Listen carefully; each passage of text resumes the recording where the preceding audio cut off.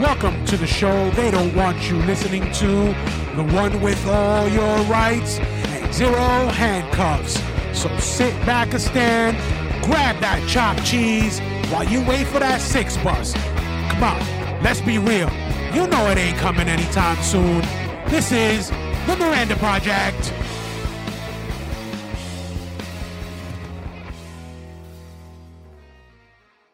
Welcome to the project. I am your host, Manny. Happy to be with you on today, the celebration of Martin Luther King Day.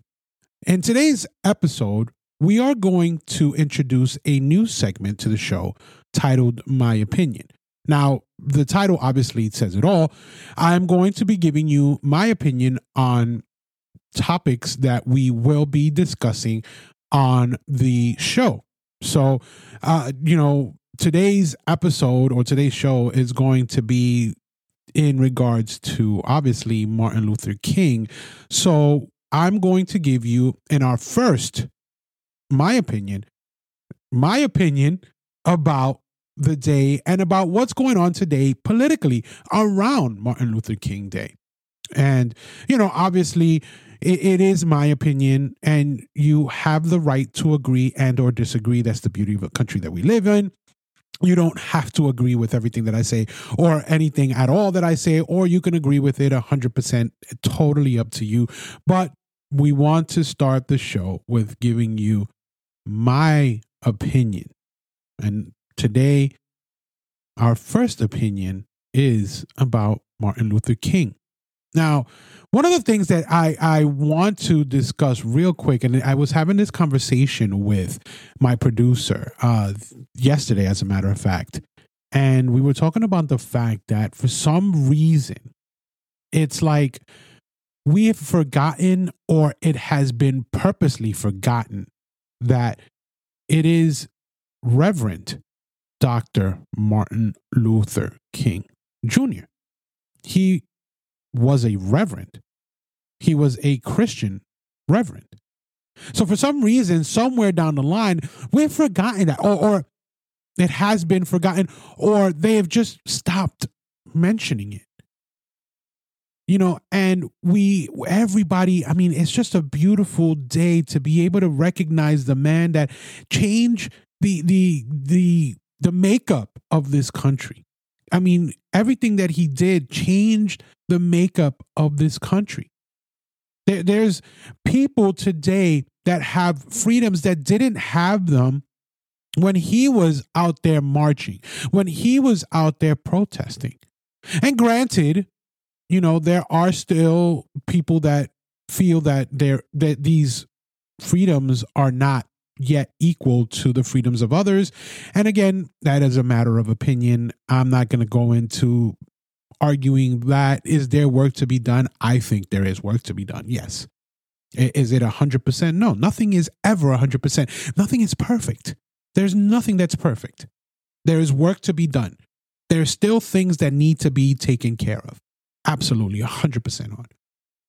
But, I look at where we are today, and I think back to myself. I think back in my history. I think back to, me coming up. I think back to high school.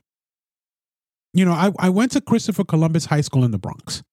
And by now, it's not even Christopher Columbus High School. I know it's Columbus campus. They even use Columbus because Columbus is now a pariah, and he's no longer the person or the persona that he was when we were growing up. And I remember when I was in kindergarten, going a little bit further back, you knew how he sailed and how, and what ships. Now the kids in that age group don't even know the names of those boats. And I think I mentioned that once before, but this is where we are because, I don't want to get lost in that part of it, but he is, obviously Columbus is no longer, he's a pariah.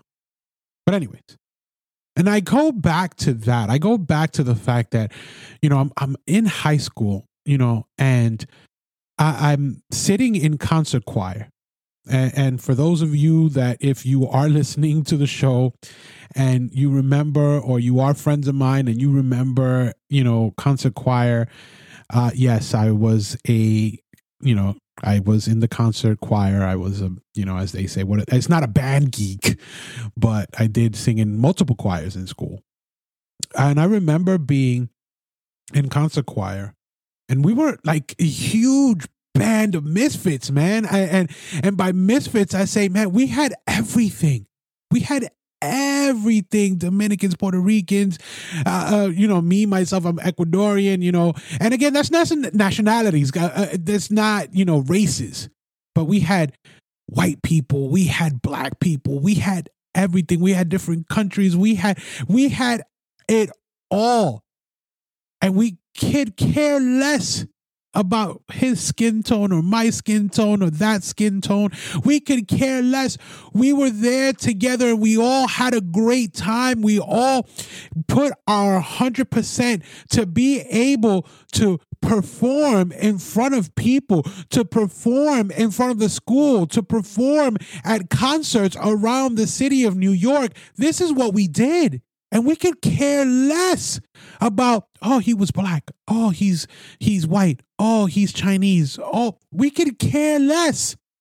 Yeah, we even had a Chinese guy in our concert choir. I don't remember his name. I mean, because life happens, and I it makes you think of that that movie Grease, that towards the end of the song or movie that they always say we're going to be together forever. Yeah, life happens. It doesn't always work out that way, right? But I remember us all being together, and we were all under direction of our teacher, our instructor, a man that just loved music so much. And I attribute him saving me personally, because I think about the path that I was in when I came across his classroom, and he showed me the love of music that I really fell in love with music at that point. And I think music and his tutelage and what he did for me saved my life. This is where I really I can go back to that. And I can just remember the fact that that's where my life turned around, because I was going down a dark road. But, and I just think about everything and everybody, and how we all got together, and how we all sang in one voice, in one unifying voice. I remember a particular concert that we sang at, where the Bronx was named the number one multicultural, or I think it was multicultural or something like that. It was like the Bronx was the melting pot of the world. We had everything. Every nationality, everything was in the Bronx, and we all lived harmoniously. We all lived together. And yeah, were there disagreements? Absolutely. Everybody has disagreements. Were there issues? Yeah, absolutely were there issues. Was there racism? Yes, absolutely there was racism. Come on. That doesn't go away. It never has gone away. And we're going to continue to strive and get better and try to defeat the fact that people's preconceptions or they're not born with it, but they're indoctrinated by it, or there's someone in their household that is grown up to teach them these things, and this is the things I remember. Going into theology school, not even theology, well, it was theology school, but I remember going into my New Testament class, and the professor sat us all down, and he told us, okay, now, what I want you guys to do is, as we're getting ready to learn the New Testament, and we're going to talk about all of the things that we are seeing here in the New Testament, I want you to get rid of the preconceptions that you have, the things that you have been taught from birth, the things that you think you know about the Word. Let it go, because we're going to learn something completely new. And why do I bring that up? Is because we all come with some kind of baggage. We all come with some kind of preconception about the other race. We all come with something.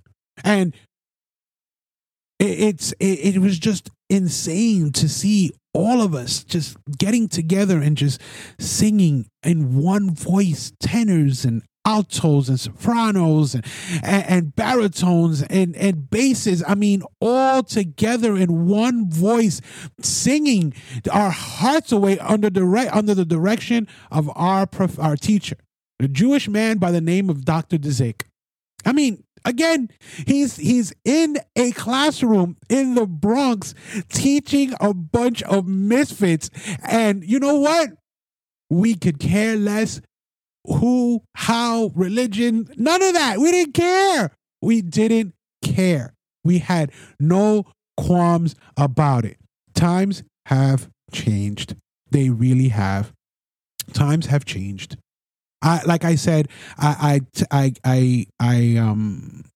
give him, Dr. Dzik, so much credit, and a lot of the teachers in Christopher Columbus High School so much credit for what they did in my life. The reason I say that is because their message to me when I was there was, you can do whatever you want. You can shoot for the stars. You have the ability to do and become whatever you want to become in this country. For some reason, somehow, that message has changed. And this is my opinion. For some reason, that message has changed. Is it teachers? I don't think it's not a lot of teachers. Is it a school board? I think it's probably more of the school boards. But let's be careful, because the FBI might investigate and classify me as a terrorist. But it's changed. That message has changed to people of my minority, or me being a minority, to people, that message of you can do whatever you want to do. I think it's changed to you can do whatever you want to do, but just be mindful that there's someone that's on top of you, that there's someone that is going to hold you down because you aren't white. They're white and they are above you. They're better than you. In not so many words, right? And kind of in that way, and it kind of speaking to that. Why do I bring that up today? Because we all know the Reverend Martin Luther King and his "I Had a Dream" speech. We all know it. And we were the living embodiment of it. The Bronx, New York City, so many different states in this country. This country, period, whether you want to believe it or not, is an embodiment of that. He changed the landscape of this country. Is there work to be done? Yes. Can it be done? Yes. Will it be done? Yes. Do we need to stop with this mentality of supremacy and what's the other terminology now that they like to use? You have the white supremacists who, do they exist? There probably is some kind of a small group. Who knows? I don't follow them. And to their credit, get with the times, man, for real. Get with the times. Like stop with the nonsense. The systemic racism that they like to go and paint and say that, you know what? We're going to talk a little bit further about that in the show. But, this is where the messaging is now. We've gone away from shoot for the stars. We've gone away from you can do whatever you want to do. We've gone completely away from that. And we've gone into a messaging where we tell our children that you are less than because you're Hispanic. You are less than because you are black. This is what we're teaching our children. I don't recall that when I was growing up. I recall all of us being unified in one voice, singing the Hallelujah chorus, singing Mozart's Requiem in different venues, and all of us singing together happily from all the different nations that we were together. That was Martin Luther King's dream. That's what it was. Not this nonsense that we're dealing with today. His dream was for all of us to be together in one unified voice. And for some reason, now we're not in a unified voice. For some odd reason, that message changed. And now we're singular voices. And we're trying to hold each other down or make each other, oh, this one's better than this one, or this one's better than this one. Oh, no, this or that, or all the nonsense that's being spewed. It's truly sad because the Reverend, if he was alive today, he would not like what he sees of this country today. On both sides. On both sides. We need to fix it. We need to work at it. Like, for real, because our generation is doomed. This country is doomed if we don't get back to being that happy-go-lucky group of kids singing the Hallelujah chorus under the direction of our leader.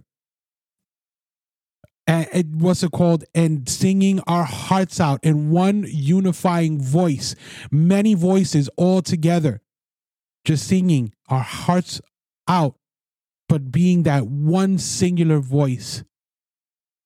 It didn't matter where we came from. It didn't.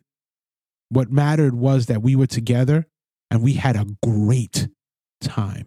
And each and every one of us got something out of that. And we've all gone in different directions, and we're all gone and done different things, and we've all gone and led our lives.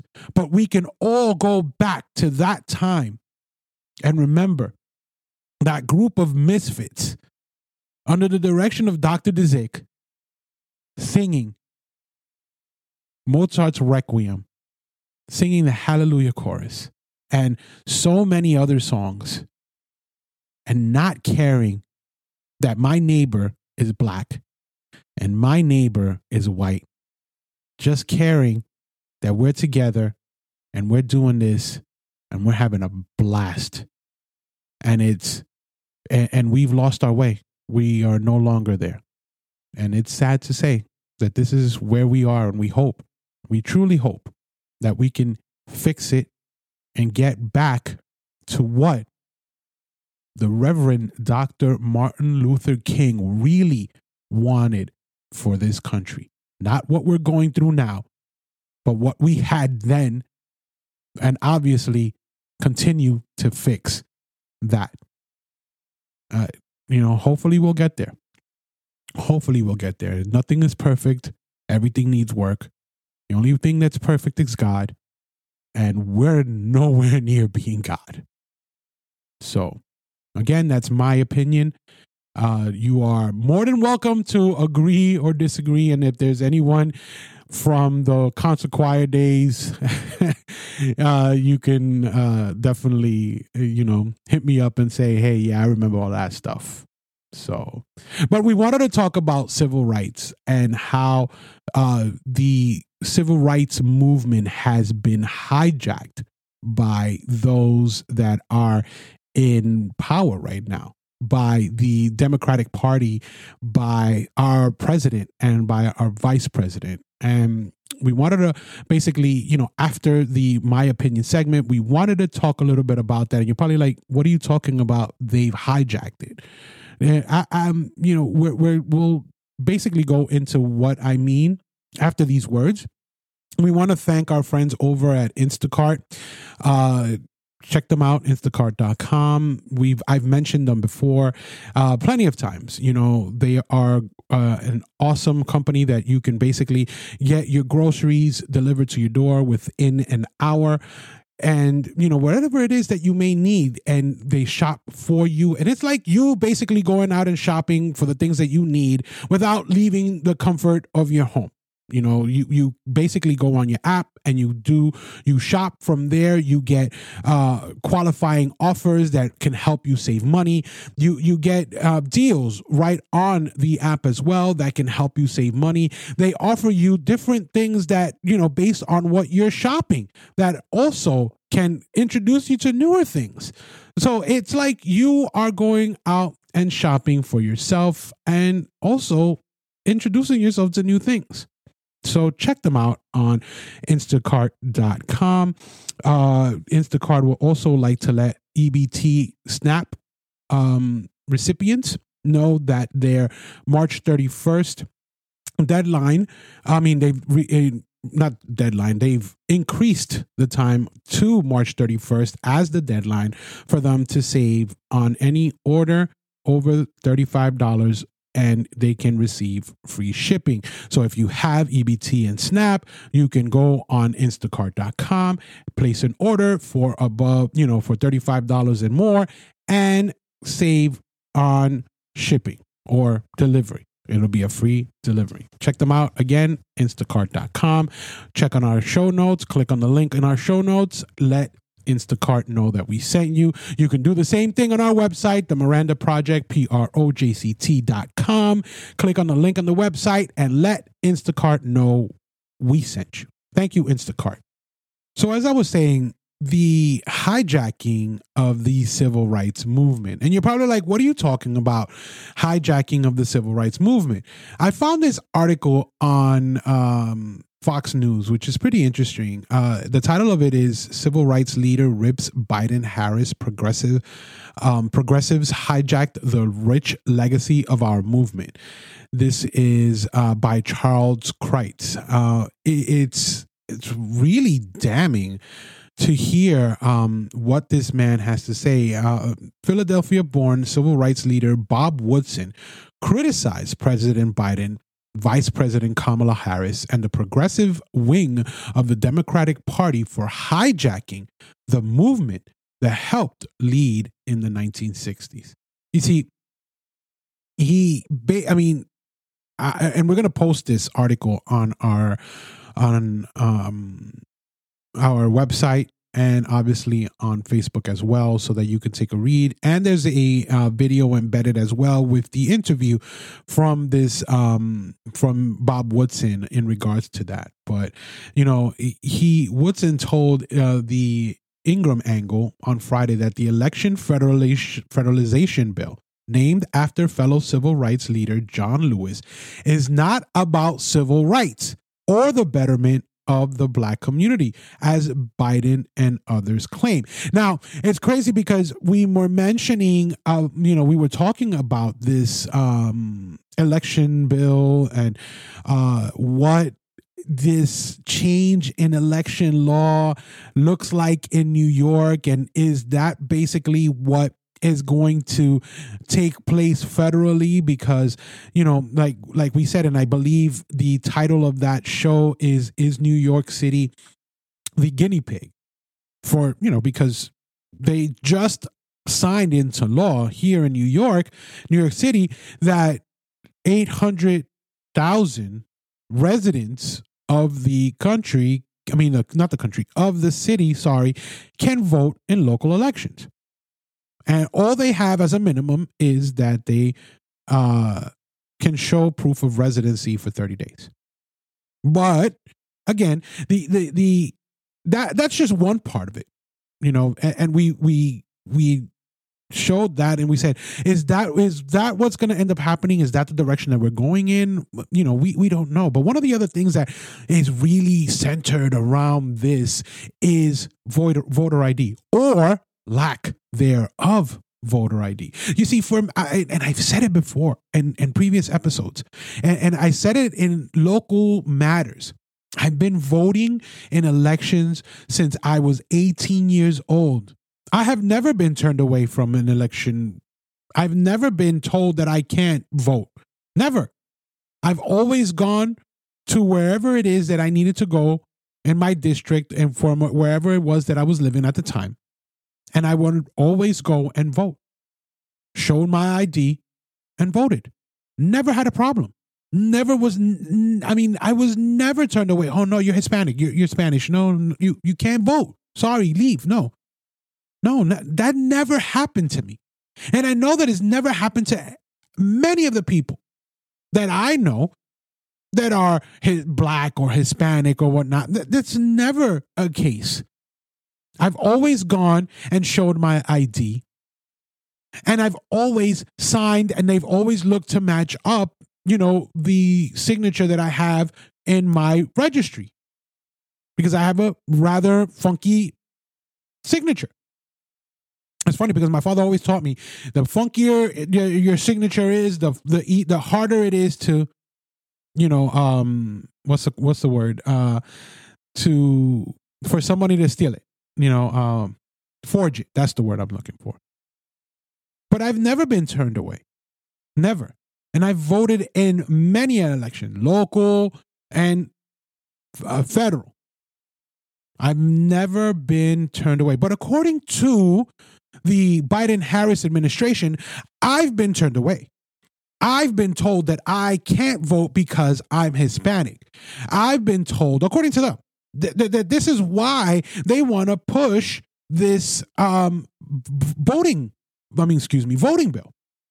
According to them, I've been turned away. I've been, people of my persuasion, if you must, and it's just Black and Hispanic people have been turned away. They're being told that they can't vote, or they have to wait in long lines, or whatever the case may be. I've stood in line to vote. I've stood in line at the DMV. I've stood in line at the federal buildings. Any huge bureaucracy, whether it's, like I said, the DMV, 26 Federal Plaza in New York City. I don't know if you've ever been, but man, the lines, ridiculous. Anything that has some kind of bureaucratic paper and pen or pushing of paper and pen is going to take time. I don't know if you've ever gone to your county clerk or your county clerk's office. It's never a 1, 2, 3 thing. It's always, you have to separate time in order for you to go and do what you have to do, whatever kind of county business it is that you have to do at a county clerk's office. It's never a 1, 2, 3. Why are they making it seem like voting should be a 1, 2, 3 thing? It's not. It's not. It takes time because you have to make sure you do it right. You have to make sure. I mean, this is important. Voting is important. And like we said in our previous episode, local elections matter. And we're going to go a little bit deeper into that. But local elections matter. This stuff matters. And now they're hijacking it by saying it's a civil rights movement. They're saying that people that are Black or Hispanic are being told that because they can't get IDs, they can't vote. I'm sorry. You know what? I've had an ID since I was 16 years old. 16. I went and got me my ID at 16, a non-driver's ID at 16, walked into the DMV by myself and walked up to the thing, filled out the paperwork and got me a non-driver's ID since I was 16 years old. You're going to tell me that I can't get an ID? You're going to tell me that people that are Black or Hispanic can't get an ID? Please stop. Please. That's utter nonsense. Oh, no, because they speak Spanish. The applications are also in Spanish.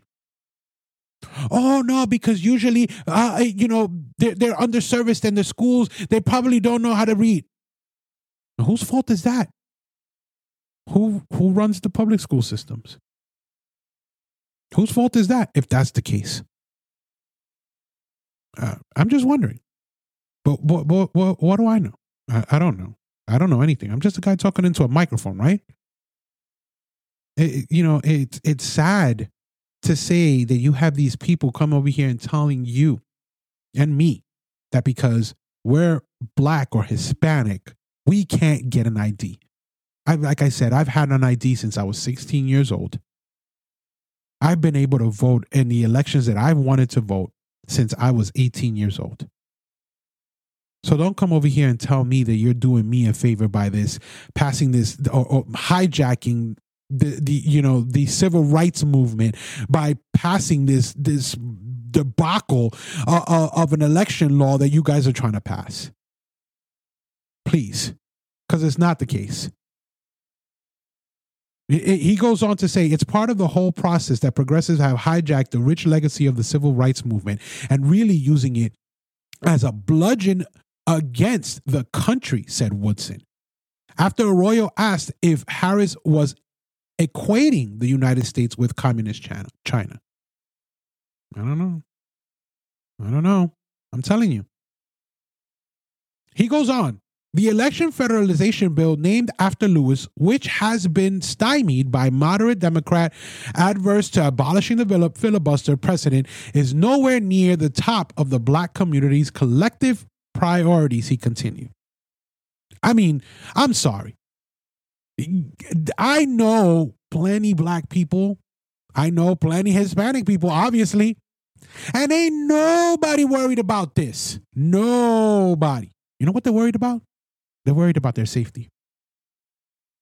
They're worried about relations with the police department. That's what they're worried about. You know, they understand that they need to have the police department in their neighborhoods, but they want to make sure that they have better relations, community relations with the police department, so that there isn't any issues when a black man is stopped and there's questions and, you know, the wrong thing happens. Or there isn't another George Floyd incident where someone takes their use of force to the extreme and takes a black man's life. That's what these people are worried about. That's what we're worried about. That's what we're not worried about this. And he goes, I mean, he's 100% spot on. Oh, you'll find your fringe that say, yeah, I'm worried about that. And I'm also worried about this. And no, please come to the South Bronx. Come to the South Bronx and ask if that's what a mom with her 3-4 kids is worried about. She's worried about this John Lewis voting law. Or is she worried about the fact that her kids live in a dangerous neighborhood and she wants to make sure that her kids get to school safely? And she wants a little bit more police presence. Please. I'm sure it's going to be the latter. 100%. He goes on, they're talking about voting rights as the most important issue to black America, he said. That's not true. It may be for some elites who profit from it. Didn't I just say that? But every 5 minutes of every day, a child is shot in America, and 4 times that number of those children are black, he said, of crime waves in cities, including his hometown. Some of these same murders are occurring in cities that have been run by black politicians over the last 50 years. Woodson added, if racism were the sole culprit, then why are black failing in institutions run by their own people? Why are they failing in political systems where all the control is in the hands of black politicians? You know, that's an interesting question. It really is an interesting question. Because he goes on to just reiterate the fact, and yeah, I read the article beforehand, so I knew what I was talking about and leading you into what into that point. I know, but it just speaks to that these people are. This is what they're concerned about. They're not concerned about voting laws. Yeah, it's important, and we all need to make sure that we have the correct voting laws in place to make it easier to vote, harder to cheat. Bottom line. That's it. Easier to vote, harder to cheat. That's what I care about, and that's what these people care about. But right now, in all reality, what they care about is their safety, their children's safety. That's what they care about. Because look at that. Those numbers are staggering. Staggering. Do I need to repeat that? He said, it may be for some elites who profit from it. And he's talking about the voting laws. But every 5 minutes of every day, a child is shot in America. And 4 times that number of those children are black. I'm telling you. I am telling you. This is what these people care about. This is what they care about. They don't care. I mean, yeah, it's important. Again, I'm not saying that voting is not important. Please, I'm telling you, I've said it. I had a whole show on how important voting is. But mom in the South Bronx or in Chicago or in LA or in some places in Miami, they don't care about this. They don't care about this hijack. They don't. They care about the fact that their children have to go to school in some of these harsh neighborhoods that have been ignored, that have been, just ignored is just the proper term for it. And again, the craziest thing about it is that what he says is so telling. Some of these same murders, and I just have to repeat it, some of these same murders are occurring in cities that have been run by black politicians over the past 50 years. That's powerful, man. And that's scary. No, you're making that up. No, you're making that up. He's making that up. You just added that. That's not true. That's not true. You don't believe me? I found this article, which is really interesting, in the New York Post. It's titled "Cracking the Case of the Woke Prosecutor," and it segues perfectly from what we were talking about, hijacking the election or the election laws, and into what the Black American, the Hispanic American, the Asian American really cares about, because we all care about it. Doesn't matter. Doesn't matter who it is. Even white America, please. Come on, let's be 100% real. Let's go back to the my opinion segment, and let's just sing in harmony here. Cracking the case of the woke prosecutor. And we've been talking about the DA Bragg, and we're going to get into him in a little bit, but it basically continues to speak about this. One of the most puzzling conundrums about progressive prosecutors who favor de-prosecution and de-incarceration is to ascertain their motivations. And this is an article, again, the name of the article, and we're going to post it on our website, and we're going to post it on our Facebook page as well, and Twitter, and so on, is "Cracking the Case of the Woke Prosecutor" by Tom Hogan.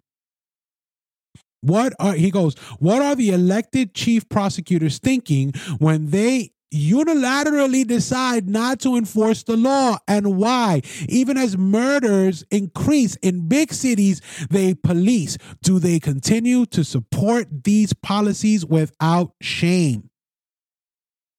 He asks, are they racist? One of the big arguments from the left today is that disparate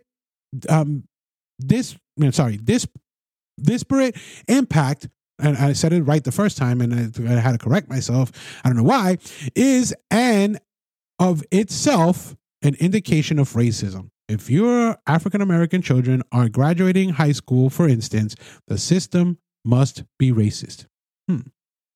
I guess. That's basically what they're saying. Okay. Do you agree with that? I don't know. I personally don't agree with it, but again, that's my opinion. You have yours.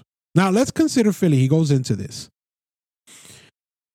Well, in Philadelphia, homicides have exploded from a low of 248 murders in 2014 to 562 killings in 2020, a new all-time record. The victims of this violence are almost entirely people of color, living in the poorest sections of the city. In 2020, more than 85% of the homicide victims in Philadelphia were Black. Progressive prosecutor Larry Krasner is overseeing policies and programs that are corresponding with the deaths of hundreds of people of color every year, from children to young men to the elderly. All evidence suggests Krasner does not care, or he would change his policies. Right? Doesn't that sound a little familiar with what's beginning to happen in New York? I mean, but that's Philadelphia. That and that's that is Larry Krasner. He's a district attorney over in Philadelphia. Same policies that Mr. Bragg has. He asks, are they fiscally responsible?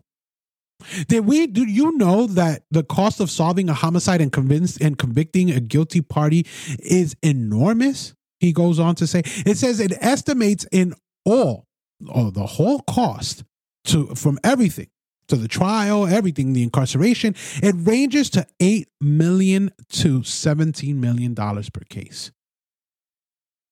So are they saving the city money? Because he goes on and he talks about the prosecutor in Chicago and how she has been the same way, not prosecuting the crimes that are going on in Chicago. And I'm sorry, but Chicago is, bananas. Chicago recorded 770 homicides in 2020. This was the year that she was elected, the DA, Kim Foxx. And then in 2021, when she was reelected, 800 homicides. Is she saving Chicago money? Is that what she's doing? Is she's trying to be fiscally responsible and saving people, saving the city of Chicago money instead of going after these criminals and prosecuting them to the full extent of the law? Is that what this is about? Be the lives of these young men and women that are losing their lives, and again, men and women, children and elderly of color. He goes on and he asks, are they insane?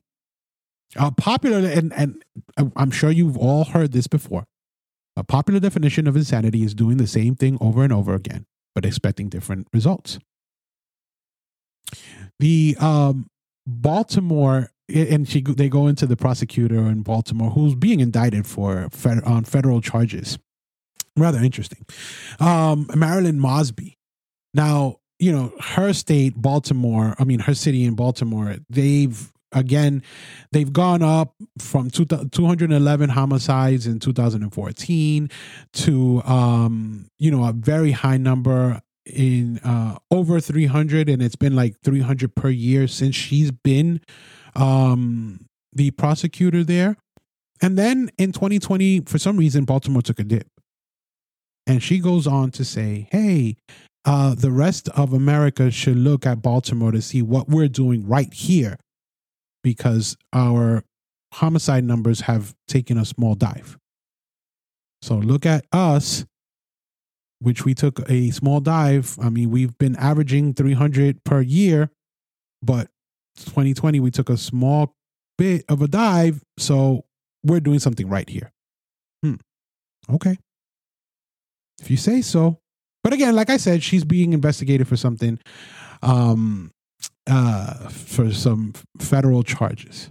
And then let's not even talk about what's going on in St. Louis. He goes on to ask in the article, are they anarchists? Perhaps these prosecutors are letting large swaths of poor populations get killed and failing to convict perpetrators of crimes because they crave disorder. Doesn't that sound familiar as to something I said? What did I call controlled chaos? Doesn't it sound somewhat like that? Controlled chaos? St. Louis prosecutor Kim Gardner supplies evidence for this. See, and this is what he says in the article. Since Gardner was elected on a progressive platform as the St. Louis Circuit Attorney in 2016, she has vigorously de-prosecuted misdemeanor and felonies in 2019. She prosecuted only 1,641 of the 7,045 felony prosecutions the city police department sought. Interesting. Does that sound like a little bit of anarchy? To see it burn. It reminds me of what's it called? Batman, my favorite Batman, as a matter of fact, The Dark Knight, where Alfred tells Batman, some people, it's not about the money for some people. Some people just like to see it burn. They just like to see the city burn. And when they were talking and making a reference to the Joker. Now I want to go see that movie again. After I finish this, I'll probably go watch it.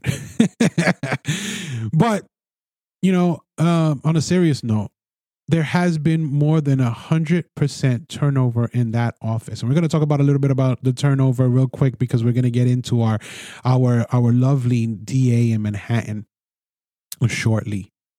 Her most recent gaffe, and this is, again, we're talking about Kim Gardner, was virtually inconceivable for a competent prosecutor when a prosecutor assigned to a homicide case was out on maternity leave. Gardner failed to appoint another one to handle the prosecution, leading to multiple failures to appear for hearings related to the case and the ultimate dismissal of a homicide charge. The person just walked, because she didn't do her job and assign a prosecutor to a case because someone was on maternity leave. I mean, she basically just abandoned her duties. Is this where New York is headed now? It's happening all across the country. We're not even talking LA. He doesn't even go into LA. Because, I don't know if any of you have seen the pictures of what's going on in the railways in LA, because the Mr. Cardona, I believe his name is, the prosecutor there is failing to do his job there and prosecute the crimes that are going on over there. I don't know if you've seen the pictures. If you've not, then what we'll do is that we'll also share that on our website and on our Facebook page, so that you can see what it looks like on the railways and how these criminals are basically rampaging the storage carts or the railway carts that are making deliveries. If we're already having an issue with the fact that you can't get a delivery on time, can you imagine after you see that? This is amazing. Pity the American cities failing to see that these prosecutors are a cancer eating away at their own hosts. This is what is being brought here, or we brought here. And not me. I can't say me, because I didn't vote for him. But there were people that voted for him. Alvin Bragg is threatening to bring this circus of ineptitude to Manhattan, and the Big Apple is justifiably concerned. This is scary. Very scary. And you know what ended up happening?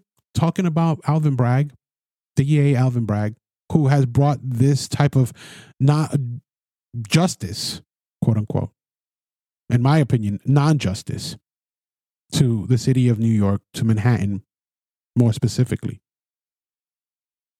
You know how many prosecutors have walked away? They have basically said, no, we're not going to work for you. We're not. I'm not going to work for you in this kind of an environment, in this kind of situation. If you're not going to allow me to do my job, I'm here to prosecute crime. And you're basically telling me not to do it. So I'm going to walk. I'm going to leave. And there have been people, and we'll post the article as well, so that you can see that there have been people that have just basically stepped. They said, goodbye. I can't work under these conditions. And they've left. They've already put in their papers. Goodbye. You know what it is to walk away from the DA's office? It's a prosecutor, a lawyer, just to basically say, peace, I'm out. Drop the mic. I'm done. I can't deal with this nonsense. I'm out. Can you imagine? I'm telling you. This is where we are. This is where we are. Unbelievable. But, you know, and it's always fun to do it. It's always, there's always got to be a foil. If you don't know what a foil is, I'll give you a quick example of what a foil is. You had President Trump, who many people believe was mismanaging and the way that he was doing his press conferences and everything, and when it came to Corona and how he spoke and just his bravado and his way, it didn't fall right with people. And then you had the foil. You had Governor Cuomo, who spoke to you like this and explained everything to nauseam and told you that everything was going to be all right and so on and so forth. And people loved the style and they felt that he was a better leader because he explained everything thoroughly versus the bravado of President Trump and the way that he spoke and how he repeated things and huge and this and just the fact that they didn't like him. And I mean, listen, there's your foil. So we're going to do a little bit of a foil too. Here's your foil. Meanwhile, while we're dealing, and you got all these other cities dealing with all this craziness, and now the DA Bragg is coming here to Manhattan and he's bringing the same thing here. Here's your foil. Virginia's new attorney general has just fired the entire civil rights division in the AG office and announced that he will prosecute criminal cases in jurisdictions where Soros DAs declined to prosecute. He is also the first person of color attorney general in Virginia's history. And I'm gonna fix that. Because it says he's the first person of color attorney general. And I'm going to fix it. He's the first Cuban-born American, Cuban-born attorney general to take office in Virginia. Oh, but wait, no. How's that possible? Systemic racism. How is he an attorney general? He's Cuban. How? Spanish people, they don't know the language. They can't read. They can't get IDs. How's that possible? There's your foil. While you have major cities basically burning, and by burning, I mean, I'm exaggerating, of course, with the decisions that they've made when it comes to these prosecutors and the fact that crime has spiked and the deaths have spiked in the poor neighborhoods, just like Mr. Woodson said in the article that we began the whole thing with. He said these are cities run by black politicians that are suffering the way that they are, but they want to put this law to make it easier for people to vote, or instead of really attacking the issue here, which is the safety of Black America, the safety of Hispanic America, the safety of Asian America. That's what really needs to be taken care of here. That's what we really need to pay attention to. Yeah, and that means also from, people that have the badge, that take the badge to head. It's crazy because we, and I want to close with this. We bring it back to Reverend Martin Luther King Jr. We bring it back to him because I literally just had a conversation with my pastor. My producer and we had a conversation with our pastor, and we said, hey, senior pastor, do you believe that if Martin Luther King was alive today, he would be thrilled or happy with the amount of violence that has taken place under his name? Our pastor looked at us and he said, no, I don't think he would be at all. Not at all. Don't get me wrong. If a situation like George Floyd took place, which obviously it did, but let me reiterate, when that took place and if he was still alive, you best believe Reverend King would be in Seattle locking arms, protesting the unjustifiable death of George Floyd. Absolutely, he would be there. But let me tell you this. He would not agree with this BLM thing. You see, he was a reverend. A Christian reverend. Christian priest. Pastor. There's a bit of a difference. Priest, Catholic, pastor, Christian. Denominationally, whatever. But he would not agree with the violence that is being portrayed under his name. He wouldn't. He would not. He would not agree with the fact that they've mischaracterized or taken his words out of context. A riot is the language of the unheard. And that's powerful. But I heard that a lot this year or last year. I heard that. I kept hearing it. And those words have been taken completely out of context. Reverend Dr. Martin Luther King said, "Riots are the voice of the unheard." This is a quote, like I said, that we've heard over and over. Last year, over the riots, pertaining to Mr. George Floyd, which we mentioned, tragic event, right? But like I said, this quote has been completely taken out of context. Again, riots are the voice of the unheard.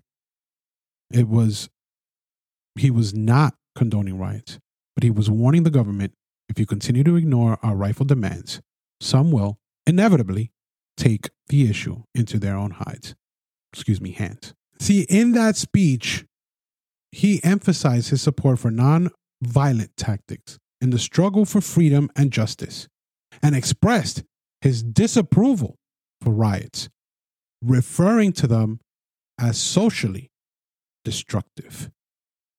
So as they went and they justified their actions, they basically socially destroyed themselves. And this is what Dr. King is talking about. And this is what our pastor was emphasizing. You see, he would not agree with what we see today. Would he be locking hands, like we said, peacefully? Yeah, absolutely. Man, I would be there too. He wouldn't agree with what we see today, what's going on today. He would be fighting for these cities, for the safety of Black America, for the safety of Hispanic America, for the safety of Asian America. He would be fighting for all of them. To see them out of these poor conditions, to see them out of the state that they're in, where you have these prosecutors basically allowing them to burn. He wouldn't stand for that. And again, my opinion, I don't know where he would be, but again, I just, Reverend Dr. Martin Luther King, being who he was, would not be all for this John Lewis voting law that they're trying to push and hijack with the civil rights movement with. He would be there fighting for the boys and girls of Chicago. He would be there fighting for the boys and girls of New York City. He would be there in St. Louis fighting for those boys and girls. He would be in those cities that need for us to be paying attention to them, where the crime is skyrocketing because something is wrong within Black America, within Hispanic America. And it's not systemic, because that's automatically what they're going to point at. They're going to say, oh no, it's systemic racism. No. Something needs to change. Let's stop these people that are telling you that they're doing good for you when they really aren't doing anything good for you, but they're really the ones that are holding you back, holding you down, putting that neck on your, that boot on your neck, like they say that others are doing, and they're here to help you. And that's the harsh reality.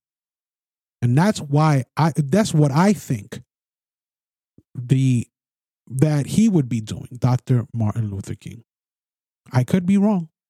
But again, this is my opinion, and I know I gave it at the beginning of the show. But that's where we stand. Thank you once again for joining us on the project.